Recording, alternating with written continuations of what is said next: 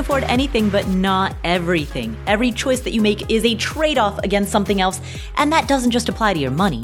That applies to any limited resource that you need to manage, like your time, your focus, your energy, your attention.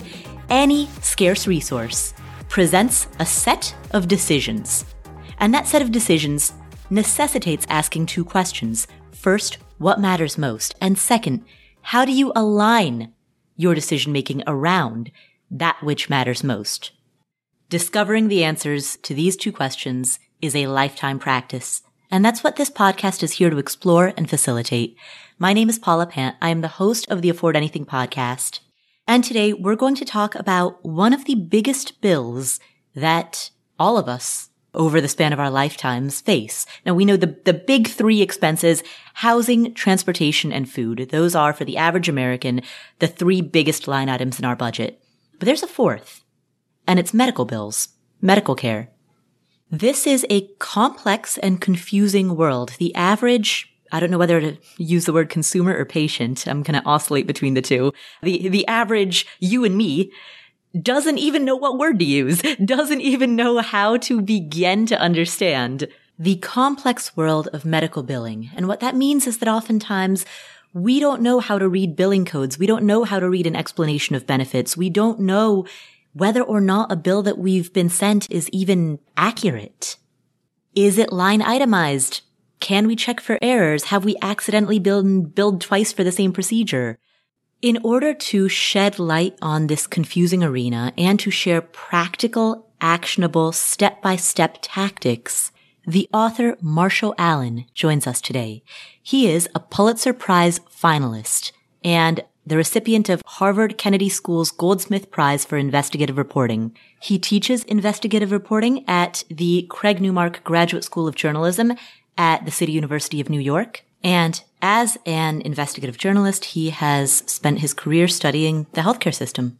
Prior to becoming a journalist, he spent 5 years in full-time ministry. His newest book is called Never Pay the First Bill. Here he is, Marshall Allen.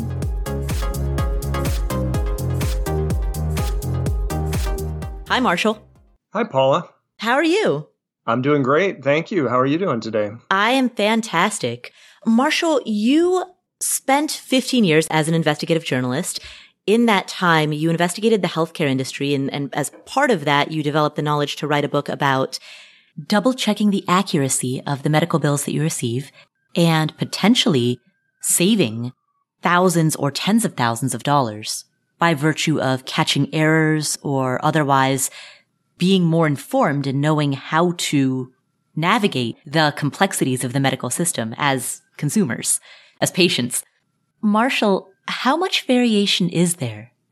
I don't think most people realize just how upside down the finances of the healthcare industry are and just how many financial pitfalls are in front of them every time they engage with the healthcare system. For example, different patients are required to pay vastly different amounts depending on the type of insurance coverage they have or depending on the place where they go get the care that they need. For example, you might need to go to get an MRI or a CT scan or something like that. If you go to a hospital imaging center, that could cost you thousands of dollars for that MRI. Whereas if you go to an independent imaging center, it might cost you a few $100s for that MRI. It's the same MRI. It's the same quality. You're not getting anything better for your money, but you could spend exponentially more depending on where you go or depending on the type of healthcare coverage that you have. And so the healthcare system has all these secret hidden prices and all these secret hidden negotiated deals. So every time you engage with the healthcare system, maybe you need a new medication, maybe you need to get an imaging test like an MRI, maybe you need a procedure. The variation in what you pay could be huge. So if you just know that up front, you can avoid overpaying or getting a massive bill. And then once you get the bills, people don't really realize just how sloppy this billing system is. And so whether it's because of mistakes or because of nefarious intent, never assume that a medical bill is accurate. they're processing millions of bills a day, millions of claims a day. And there are so many mistakes in this system, and it is so sloppy that you have got to check the bills and make sure that they're accurate. So I just think this system doesn't work in a way that any other system works that we deal with as consumers. The prices aren't given to us up front. We just have to be informed. I would assume that different facilities have different levels of overhead, which would account for some of the pricing variation. Is there any way that we, prior to going into an appointment or a procedure, can shop around? Or are there any generalized rules or generalized guidelines as far as the types of facilities that are typically cheaper? Well, so in terms of different levels of overhead, definitely they're going to have different levels of overhead, but they don't give you the price up front either way. So it's not like you get a price up front and then know that in advance, and then you can actually shop it around. So that is why it's cheaper a lot of times at an independent imaging center, because they don't have the same overhead. It's the same reason why an operation, let's say you need a hernia operation, doing that at an independent ambulatory surgical center as opposed to a hospital is also going to be less expensive. Almost always anything you do outside the hospital, if you can do it outside the hospital, is going to save you a lot of money. You know, for example, one young woman I helped recently with her medical bills, she went to a hospital near her home and she got 3 stitches in her finger. And they code these emergency room visits by level 1 to 5 based on the complexity of the case. Now, in her case, they billed it at level 3. Well, now because of the federal government requiring hospitals to post their prices online, you can now look on a hospital website, and if they're following the federal rules, they're supposed to post their prices. So in her case, she could see that because she had United Healthcare, she was being charged $5,805 for that level 3 emergency room visit. If she would have had Blue Cross, a Blue Cross patient would have paid about $700. If she had Medicare, she would have paid $230. And if she was cash pay, no insurance, she would have paid $256. So it's the same hospital, same doctors or nurses, same facility, same type of treatment. But if you have United Healthcare, your bill comes to $5,805. If you have Blue Cross, it's around $700. And again, if you have Medicare, it's much less. And even a cash paying patient would pay 22 times less than what she was being billed. So the variation isn't just between different facilities or different cases where there's different types of care. You can have the exact same facility with the exact same type of care, and the prices will be exponentially different depending on the type of coverage that you have. Let's look at drugs. So if you need a prescription medication, it's the same drug made by the same manufacturer, but if you go to one pharmacy, it might cost you $100. If you go to another pharmacy, it might cost you $10. And you don't really realize that the pricing is that there's that wide a variation in the pricing. Oftentimes, like I have a whole chapter in my book about how you can save money by paying cash and not running things through your insurance. So a lot of insurance plans have a $10 copay that's just the automatic amount that you pay for any prescription. But generic drugs often cost a lot less than $10 to fill the prescription. It might cost $2. Well, they don't tell you that. They still take your $10.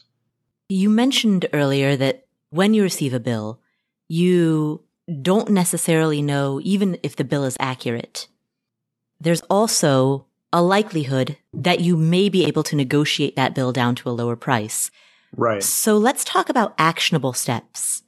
What should a person do upon receiving a medical bill? What's the first thing that a person should do? Well, the first thing you should do, again, I called the book Never Pay the First Bill, not because you should never pay the first bill. The principle is never pay the first bill until you have checked it to make sure that it's accurate and fairly priced. So the first step you want to take to do that is get an itemized bill. So especially if you go to a hospital, they'll often combine all the charges that were involved in your visit into one lump sum payment. So it would be like going to the grocery store, throwing all the things in your cart, and they just tell you to pay one lump sum instead of giving you the individual charges for your milk and your meat and your cheese or whatever else you purchased. Obviously, we wouldn't stand for that at a grocery store because you need to get those individual charges so you can see how much each item cost, and so you can make sure that those items that you put in your grocery cart are actually things that you put in your grocery cart. And there are a lot of times when hospitals will charge you for things that did not actually happen, whether it's a doctor visit or an examination or a medication. So there are some charges that are just flat out wrong because they didn't happen. And then in other cases, there are charges that are double charges. So they might bill you twice for the same thing. And then you also might have cases, like I mentioned before, where it's just overpriced, where you can see that because of your insurance plan or whatever other reason, they billed you way more than a different patient would pay for the exact same thing. You want to make sure you have the billing codes. So I mentioned, like with an emergency room visit, there's level 1 to 5 codes. It's usually a 5-digit code for an outpatient procedure. These are called CPT codes, and they're actually really easy to look up online. You can just Google the 5 digits with the term billing code, and it'll pull up a description of the code. And so you can see a description of what that code represents. So the codes are just a lexicon that's been developed to translate medical records into billing claims that they submit to insurance companies or that they turn into medical bills. And then you can also go on now hospital websites. So they're required, like I said, to post their prices online. If you can't find it easily, because sometimes they make it hard to find, you can ask the hospital billing department to show you the prices. They should be able to direct you to them. And if your hospital's not complying, you can go to other hospitals in your community who are complying. Again, that's just to get that fair price comparison to see if what they're charging you and what they're asking you to pay is comparable to what others are paying. Mm-hmm. And if it's not fair or if it's inaccurate, then the next step is that you want to contest the bill to the billing department. And so that process, really you just call the billing department and ask them to correct it. They may or may not be responsive to you. If they're not being responsive, depending on your budget, then you can fight it to whatever degree that you want to fight it. Mm. It's also important to make sure your insurance plan has properly processed the bill. If you have insurance, make sure that your insurance company has processed it correctly. So a lot of times you'll get sent a bill and it hasn't even been sent to your insurance company yet. And all you have to do is redirect it and say, actually, you guys need to submit that claim to my insurance company, and then it gets taken care of that way. Let's talk a bit more about that, because you talk about, in your book, you talk about how to understand your insurance company's explanation of benefits. And I think this is important because a lot of times we see that explanation of benefits and we have no idea what any of these columns actually mean. So I think it would be useful to go through all of that and really walk people through, all right, well, what is the information that we're looking at here? None of us have ever been taught to read one. Yeah, it's funny. It is a really important thing to learn. A lot of these medical documents, they seem like they're written in code because some of them literally are written in code. But I try and talk to people about this as like healthcare financial literacy, which is a little different. Maybe it's a subcategory just of financial literacy. It seems intimidating at first. And I try and ask people to think back to when they were maybe a teenager or a young adult and they got their first checking account and they had to balance their checkbook or look at a bank statement and look at their deposits and their withdrawals and make sure everything lined up. You had to learn that skill too to protect the money in your bank account. And this is just in a similar way, it is learning a new thing. It can be a challenge. And I say that because these explanation of benefits, they have a lot of categories on them that can be confusing, but they have the same terminology that's required to be used by all insurance companies. So there is a uniformity to them. And if you can learn how to read them, they aren't quite as puzzling as they seem at first. But the first thing it'll have on it is the date. You want to check that, make sure that that's the accurate date and that you actually went for service on that date.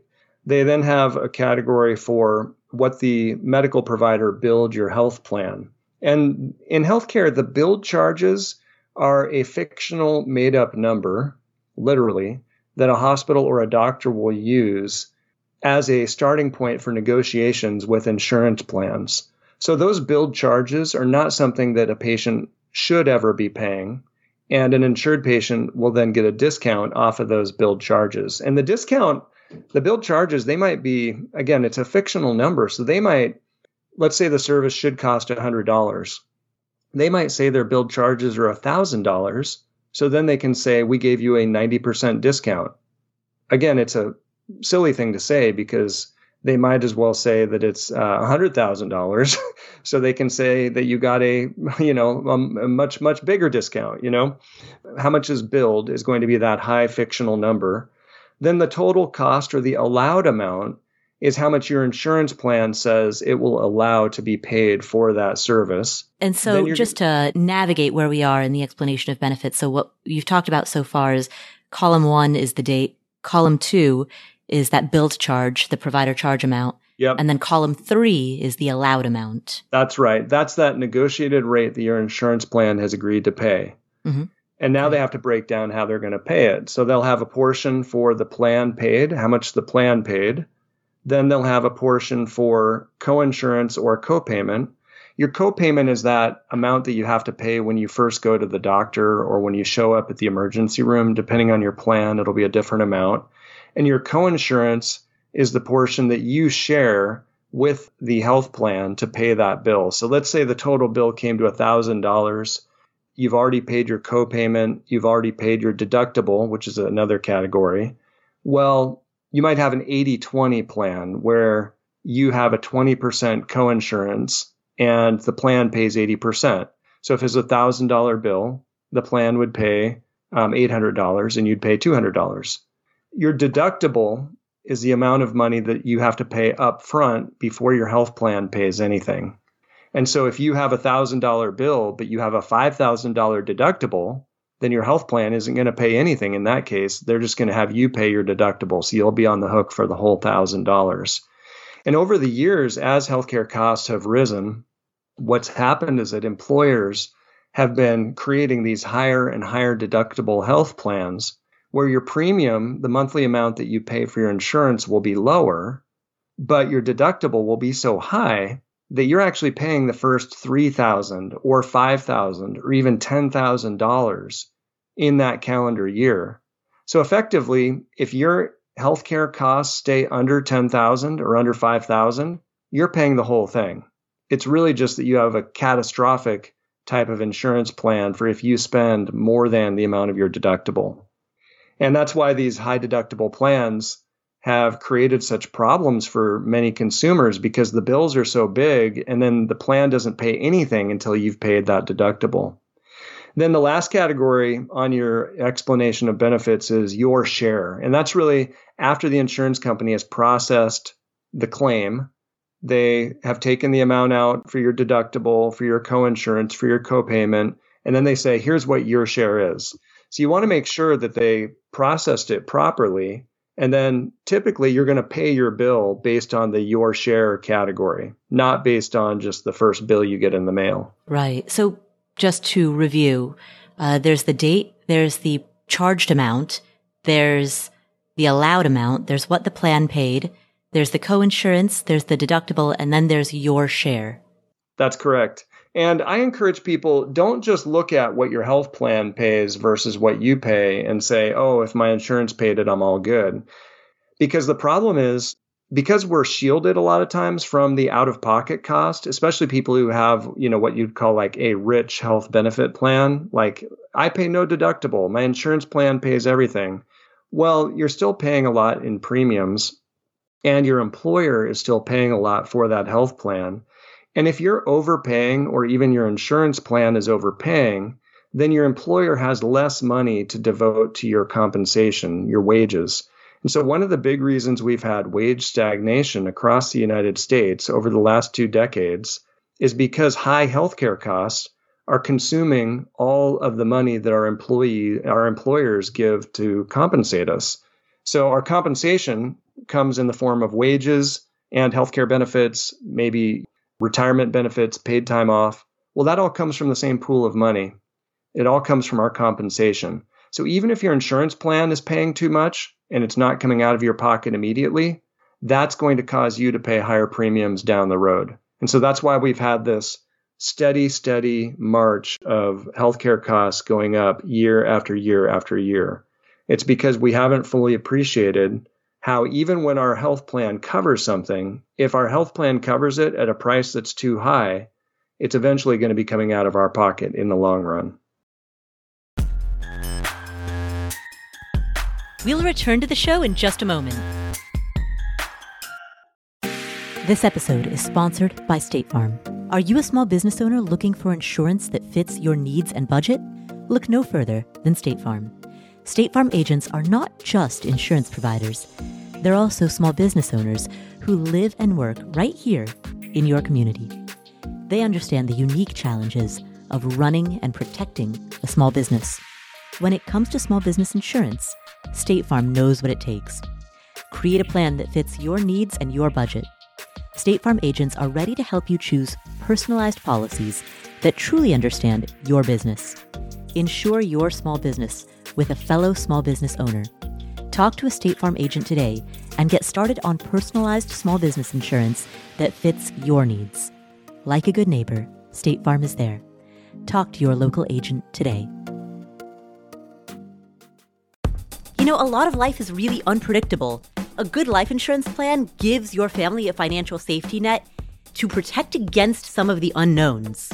With Policy Genius, you can find life insurance policies that start at just $292 per year for $1 million of coverage. Some options are 100% online and let you avoid unnecessary medical exams. So here's the thing, a lot of people put off buying life insurance because it's inconvenient, it takes a lot of time, you don't know if you have enough coverage through your work or not, you're not quite sure who to trust. Well, Policy Genius solves all of that. So first of all, they're convenient. In just a couple clicks, you can compare your options from America's top insurers. Second of all, even if you get coverage through work, it may not be enough to cover what your family needs, and it might not come with you if you leave your job. And in terms of turning to Policy Genius, they have agents who can walk you through the process step by step. They have no incentive to recommend one insurer over another, and they have thousands of 5-star reviews on Google and Trustpilot. Get peace of mind by finding the right life insurance with Policy Genius. Head to policygenius.com or click the link in the description to get your free life insurance quotes and see how much you could save. That's policygenius.com. We're driven by the search for better. But when it comes to hiring, the best way to search for a candidate is not to search, it's to match. You can do that with Indeed because Indeed is a matching and hiring platform. So it has more than 350 million global monthly visitors, and you can use Indeed for scheduling, screening, and messaging. So you can hire not just faster, but also 93% of employers agree Indeed delivers the highest quality matches compared to other job sites. It leverages over 140 million qualifications and preferences, so its matching engine is constantly learning from your preferences. When we hire people inside of Afford Anything, we are already busy. That's the reason we're hiring. But hiring is workload on top of already busy workload. And that's why Indeed is so helpful, because Indeed can really streamline that process. In fact, in the minute I've been talking to you, 23 hires were made on Indeed, according to Indeed data worldwide. Listeners of this show will get a $75 sponsored job credit to get your jobs more visibility at Indeed.com/Paula. Just go to Indeed.com/Paula right now and support our show by saying you heard about Indeed on this podcast.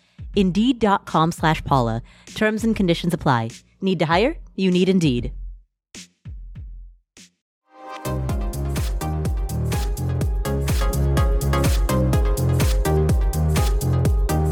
Let's talk about the next actionable steps that a person should take. So one tactic that you mentioned is to obtain relevant medical records if necessary. When would such a step be necessary and why? Well, let's go back to the case of the woman who had the level 3 emergency room visit, and she had the $5,800 charge, actually negotiated, discounted, allowable amount for her 3 stitches in her finger. So she had cut her finger while cutting an avocado. She goes to the hospital because it's after hours. She can't go to a doctor's office or an urgent care, and they bill her for this level 3 emergency room visit. Well, she looked up the code online, and she could see that in order for a hospital to bill something at a level 3, it actually has to be a moderately complex case. That's not a simple case. I mean, she had a simple case, just stitches in her finger, It should have been a level 1 emergency room visit, which would have cost a lot less money. But they do what's called upcoding. Upcoding is a common type of, it's actually fraudulent to upcode things, but they use a higher priced code they exaggerate the level of care they provided so they can get paid more. And so in her case, they billed it for a level 3. And in order to bill something for a level 3, you can look it up online and you can see what you have to do. You have to do an extended problem-focused examination of the patient. She had no examination because she just had a little slice on her finger. You have to do an extensive medical history of the patient. Well, she had no medical history taken because she just had a little slice on her finger. And you need to have medical decision-making of moderate complexity. In her case, there was nothing complicated about the care that she received. Did not require complex medical decision-making. Well, she was able to get her medical records, and this is getting to your question. Every patient has a legal right to their medical records, and it's a good idea to get your records anyway, just so you can see how they're documenting the care you receive. Sometimes there's some crazy stuff written in those medical records, or they might be incorrect, and you might want to get them corrected, because that's a record of you and your medical history that's going to get passed around to other doctors and other people who treat you. In her case, she could see that the medical records classified it. They actually used the word simple to describe the care that she received. That's really important because she was contesting this high medical bill. And so when she could show that her medical records documented it as a simple case, which should have been billed at a level 1, that bolstered her argument when it came to getting the hospital to reduce her bill. So the medical records are the legal document that describes whatever care you received. And so there's a saying when it comes to medical records, if it's not documented, it didn't happen. And so they should not be billing you for anything that does not show up in your medical records. And so that's a way to gather the evidence that you need to successfully contest an unfair or inaccurate or overpriced medical bill. Can you elaborate on the actual act of contesting it? So in a situation in which you've obtained the necessary medical records and it appears as though you have been inaccurately billed, other than gathering the necessary documentation as you've just described, what should a person do to actually contest the bill? What are the steps that they would take? What's the process? The starting place is always going to be the billing department for that hospital or that doctor or that dentist, whoever does their billing. You want to call that person and make your case to them. And I think it's always good, consider this like a negotiation.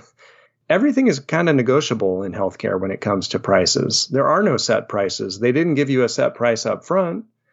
And so you want to be friendly to that billing person. You don't want to start in a hostile way. You want to call the billing department and explain what you've identified in your record, ask questions about it, and ask them to correct it, especially if it's something that didn't happen. That will hopefully be an easy correction. If it's overpriced, what they'll probably tell you is, well, that's our contracted rate with your insurance plan, and so you just have to pay it. That's typically the response if it's just something where you're complaining about being charged way more than other patients would pay.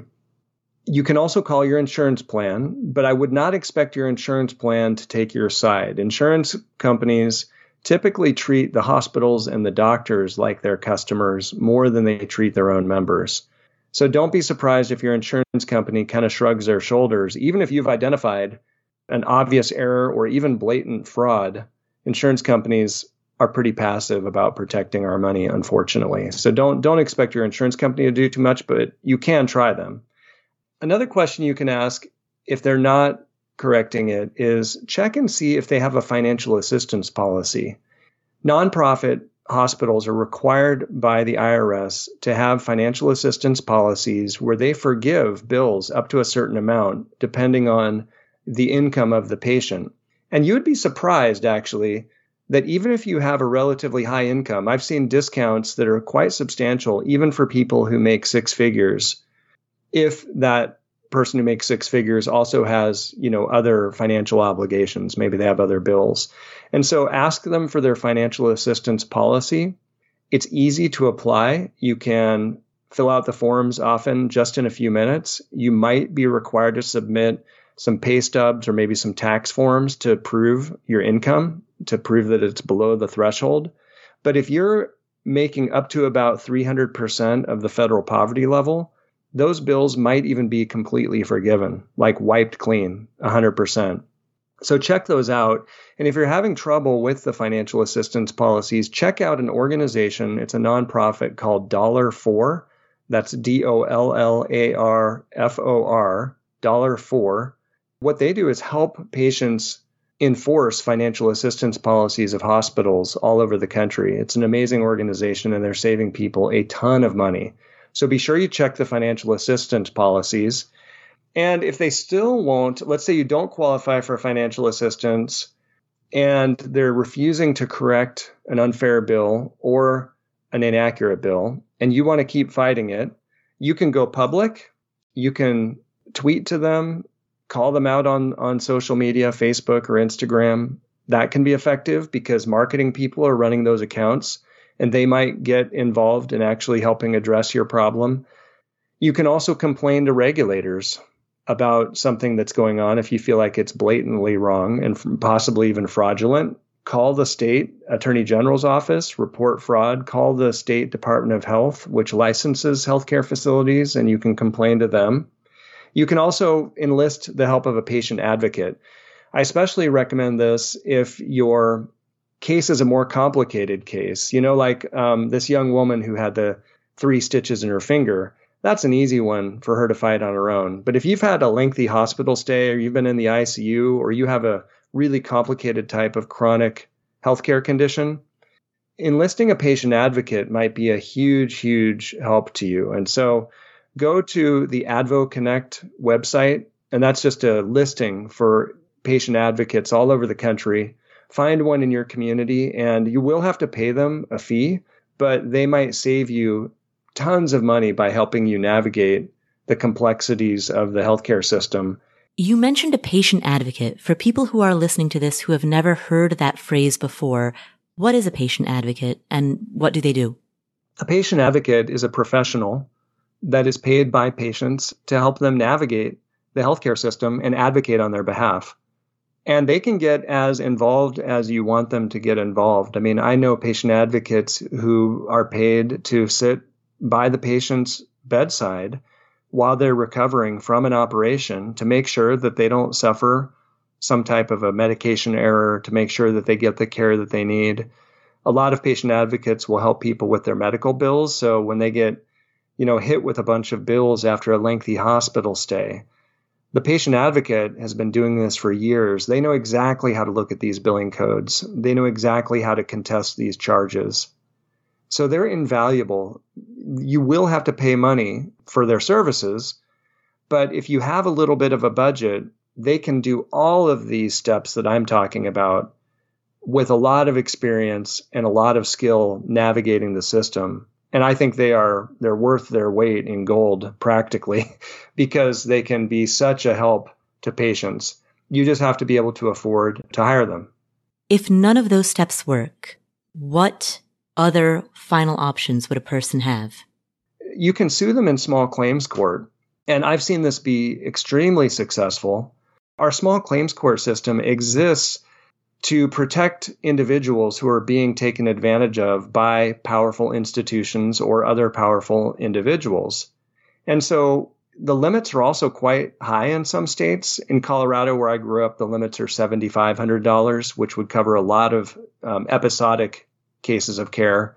In Texas, the limits are $20,000. In Tennessee, it's $25,000. Where I live in New Jersey now, you can sue for up to $15,000 without needing an attorney. So the limits are actually pretty big. And when you sue, it costs you almost nothing to sue. You don't need to have an attorney. It really costs about $30 or $40 to file your case. If you follow the other steps I lay out in my book, you've already gathered the evidence you need to make your case. You have the itemized medical bill, you have your medical records, you can show that you tried to get them to correct this. In fact, before you sue, you want to send them a warning letter. And I have one in my book that you can adapt to your own use. And the warning letter will say, hey, if you don't correct this within 30 days, I'm going to sue you in small claims court.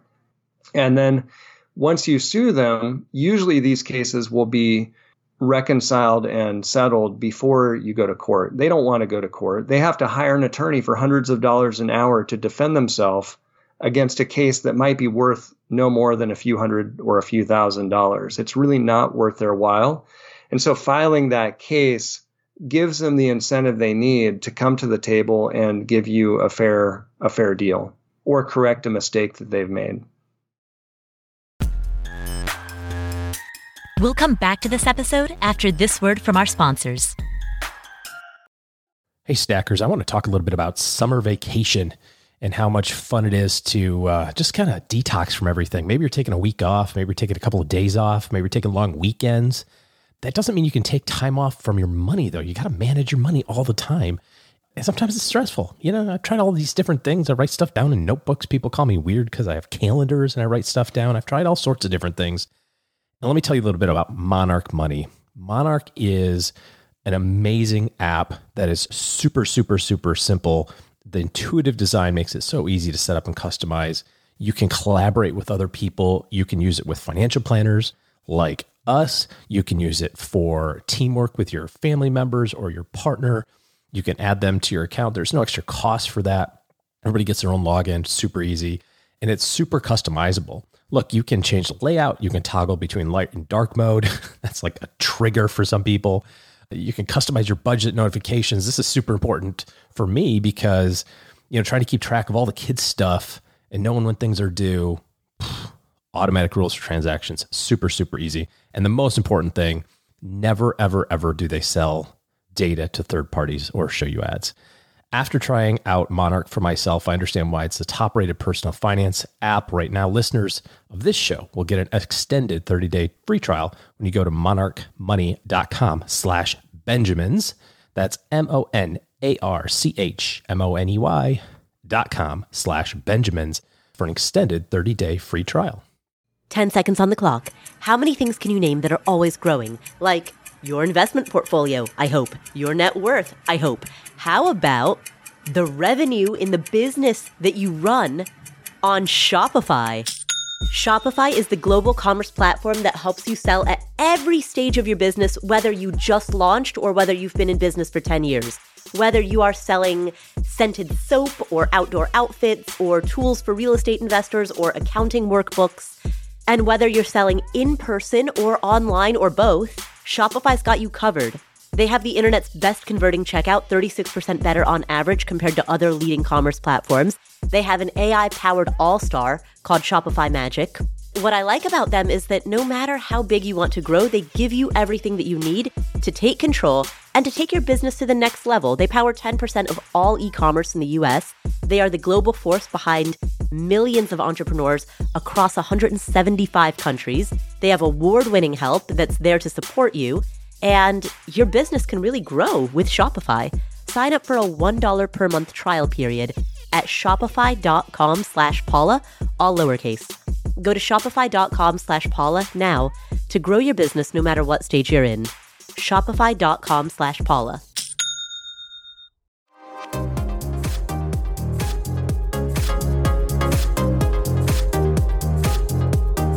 What should a person do if their insurance company denies their claim?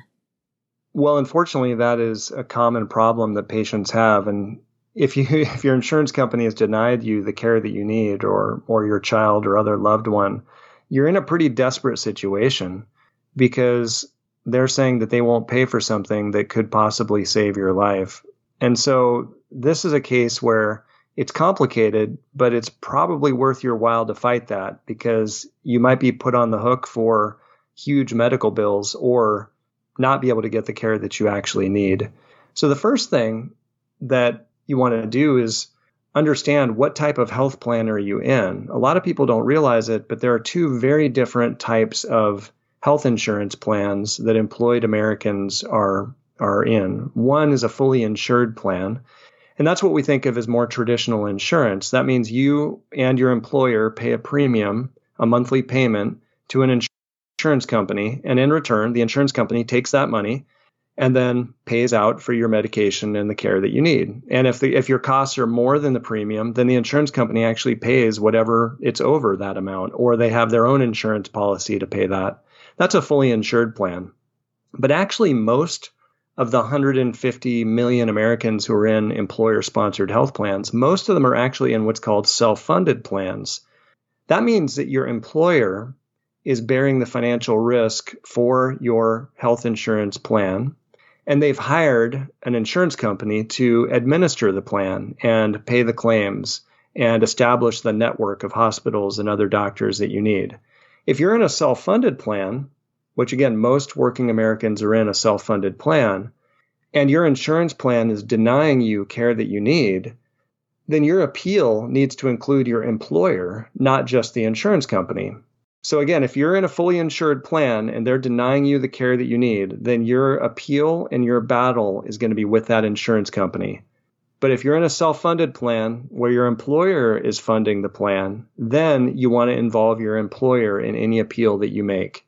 It's really important to know that because usually your employer does not want to engage in this with you. And it's an extremely awkward position for an employee to be in, where now they have to go to their own employer and advocate for themselves or for their child to get the care that they need and to have the health plan cover the care that they need.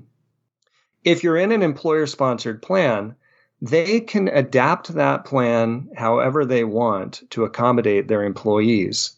And so do not let them say that they're not allowed to make changes on your behalf. They are.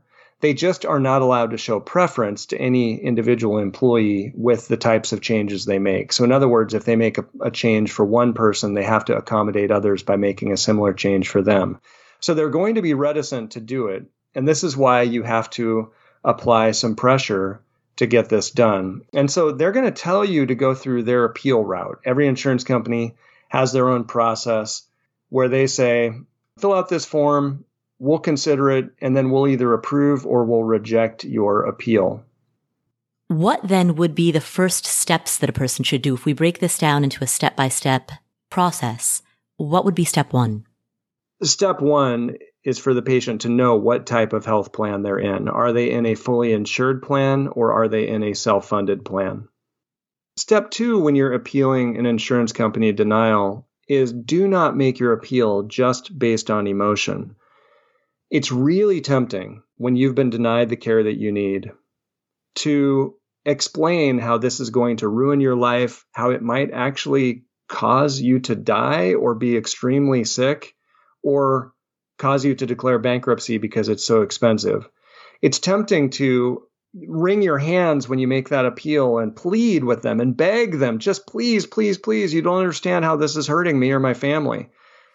This is a contractual relationship that your insurance company or your health plan has with you. They have contractually agreed to take your money and in exchange provide you the care that you need. So you need to make your argument with evidence by examining the relationship they have and by really picking apart the reason why their denial is nonsense and showing why the care that you need is legitimate and why it's not experimental or why it should be covered within the health plan.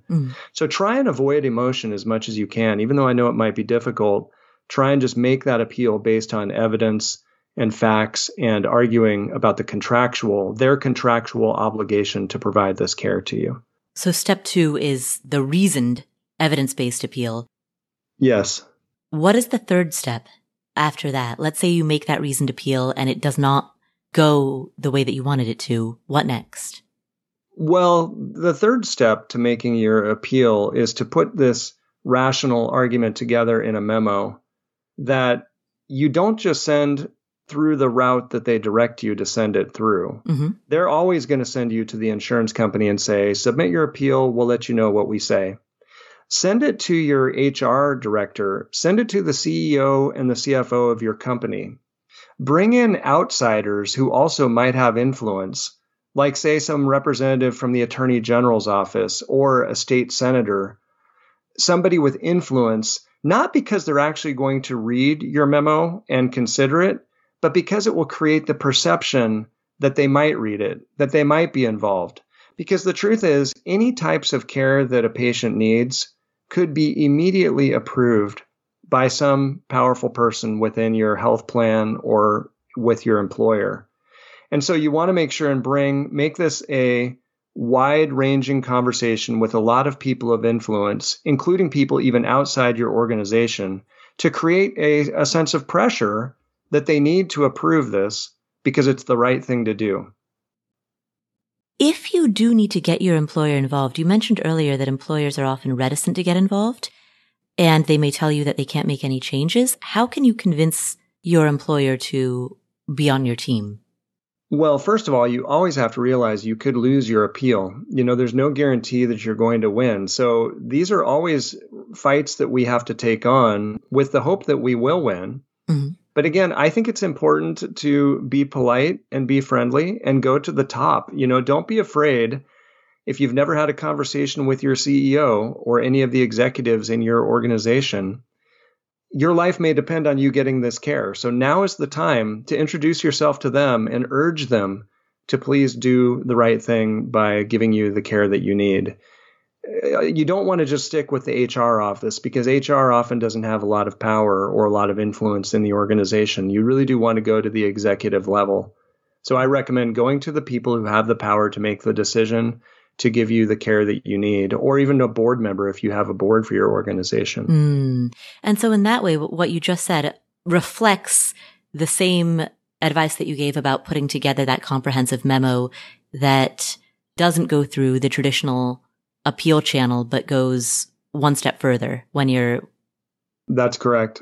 And even call them. Don't just send them an email and expect them to take a look at it. Call them and get them on the phone, and if they tell you to call back another time, but make sure that they know the situation, make sure that they're aware of the desperation of the situation, and urge them to do the right thing according to the contractual relationship they have with you by approving the care that you need. What should a person do if they follow all of these steps and yet they don't win? The outcome does not come out in their favor. I mean... it's hard to answer that question because everybody's in such a different circumstance. So it's kind of an impossible question to answer that in a really, really clear way. I think one of the hard things about this process is that you don't know the outcome until you engage in the conversation. And so you're in a vulnerable position already. Even if you've been overbilled or if your insurance company has denied you care that you need, you're in an extremely vulnerable situation. And so you have to have the courage and the vulnerability, frankly, to engage in these conversations and to challenge the status quo. They're going to try and route you down a path that typically has things work out in their favor and not yours. And we need to have the conviction.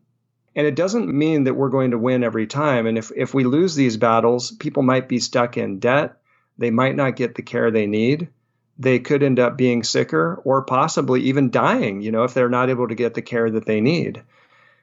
But it's all the more reason why we need to stand up for ourselves and fight whenever we can, because often you can come out on top, and often they will make the decision that's in your favor.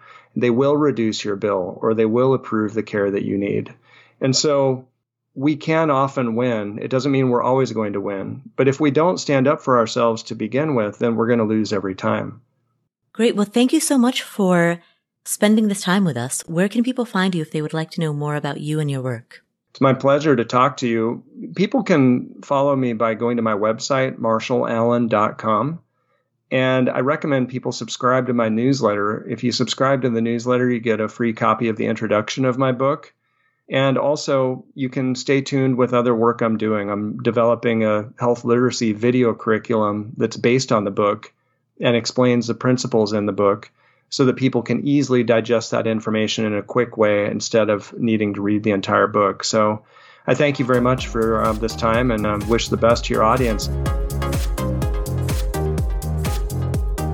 Thank you, Marshall. Now, typically at the end of any interview, we do key takeaways. As I was thinking through what key takeaways I wanted to discuss for today's episode, it occurred to me that what's different about today's episode is that most shows that we do, most interviews that we do, are conceptual in nature. So, for example, recently we interviewed Ryan Holiday about the concepts of courage, bravery, valor, and how these concepts, particularly when it comes to moral courage, how these concepts apply in our daily lives, in our work, in our families, in our friendships, in the choices that we make around our finances and our careers and the use of our time. And so for an episode like that, each key takeaway is a broad philosophical concept to nibble on, to look at through the multiple lenses of a prism and to see how it may refract into your own life.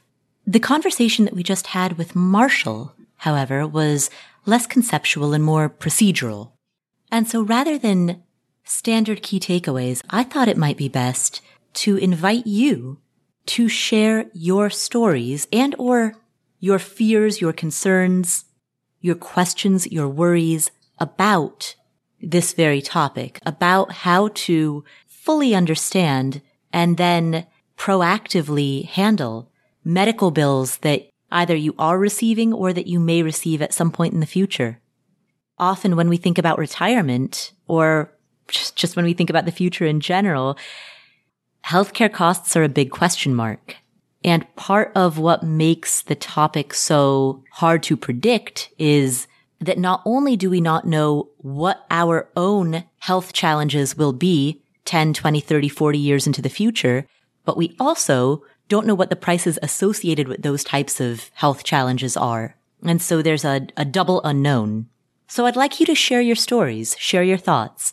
If you go to affordanything.com/community, that's where we have a vibrant community that can discuss all of these topics and offer great peer-to-peer advice. So affordanything.com/community is a place to go to continue the discussion that we started here today. You can also share your feedback with me on Instagram. I'm there at Paula Pant, PaulaPant. That's a wrap for today's episode. On our next episode, Joe Saul-Sehy, former financial planner, and I answer questions from two different callers who both want to reach financial independence by age 35, but they both have very different life situations. We tackle each of their questions, plus we talk to a caller who has questions about his pension, a caller who wants to buy a house in cash and doesn't want his name on public record, and a caller who is facing a certain cap that limits how much she can sell her home for. We tackle these 5 questions in our next episode, so make sure that you hit the follow button in whatever app you're using to listen to this podcast, whether it's Apple Podcasts or Spotify or Pandora. Hit the follow button so that you don't miss our next episode or any of our awesome upcoming episodes. You can subscribe to the show notes for free at affordanything.com/show notes. And if you enjoyed today's episode, the most important thing you can do, share it with a friend, a family member, a colleague, share it with anyone who you think would benefit from listening to what we have to share in this podcast. You can share it either by forwarding the show notes or by sending a link to the episode at affordanything.com/episode 345. That's affordanything.com/episode 345. Thanks so much for being part of this community. My name is Paula Pant. This is the Afford Anything podcast, and I will catch you in the next episode.